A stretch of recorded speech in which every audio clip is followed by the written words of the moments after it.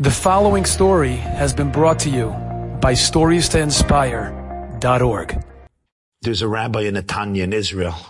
His name is Moshe Chaim Lau.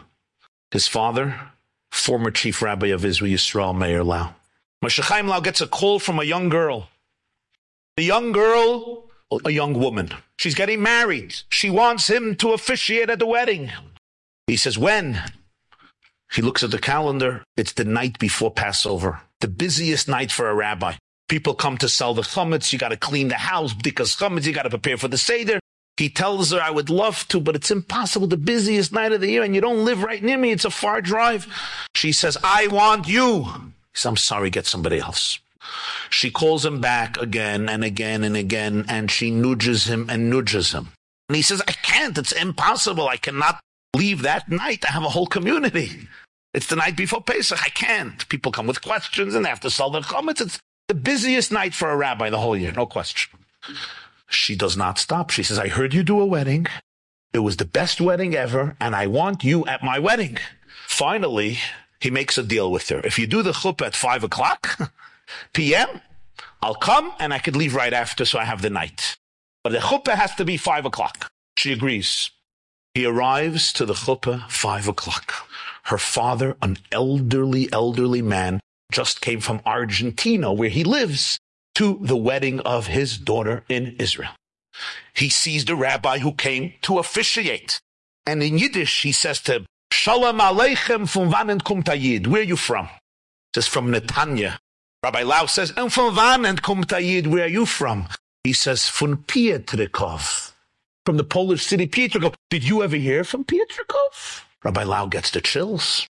His father, Rabbi Yisrael Meir Lau, was born in Pietrkov, raised in Pietrkov. He was there till 5 when the Germans sent him to Buchenwald. Of course, he heard from Pietrkov.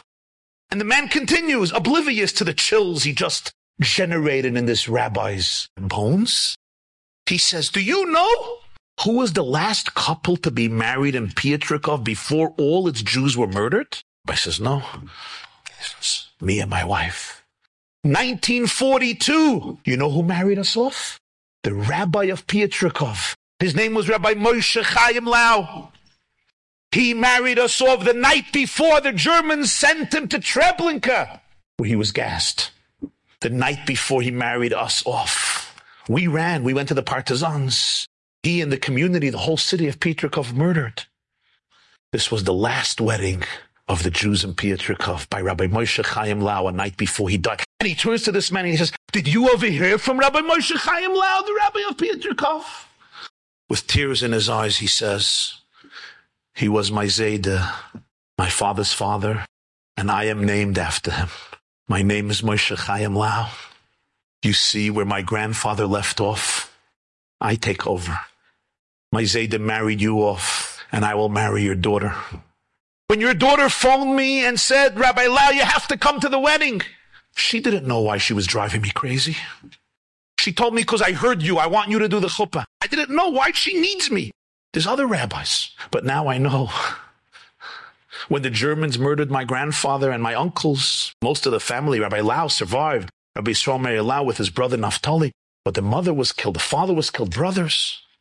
They thought it was finished. 74 years later. His grandson, his namesake, is here to marry off your daughter. The elderly man and the young Rabbi Lau meet at the chuppah of his daughter more than 7 decades after the destruction of European Jewry. Imagine.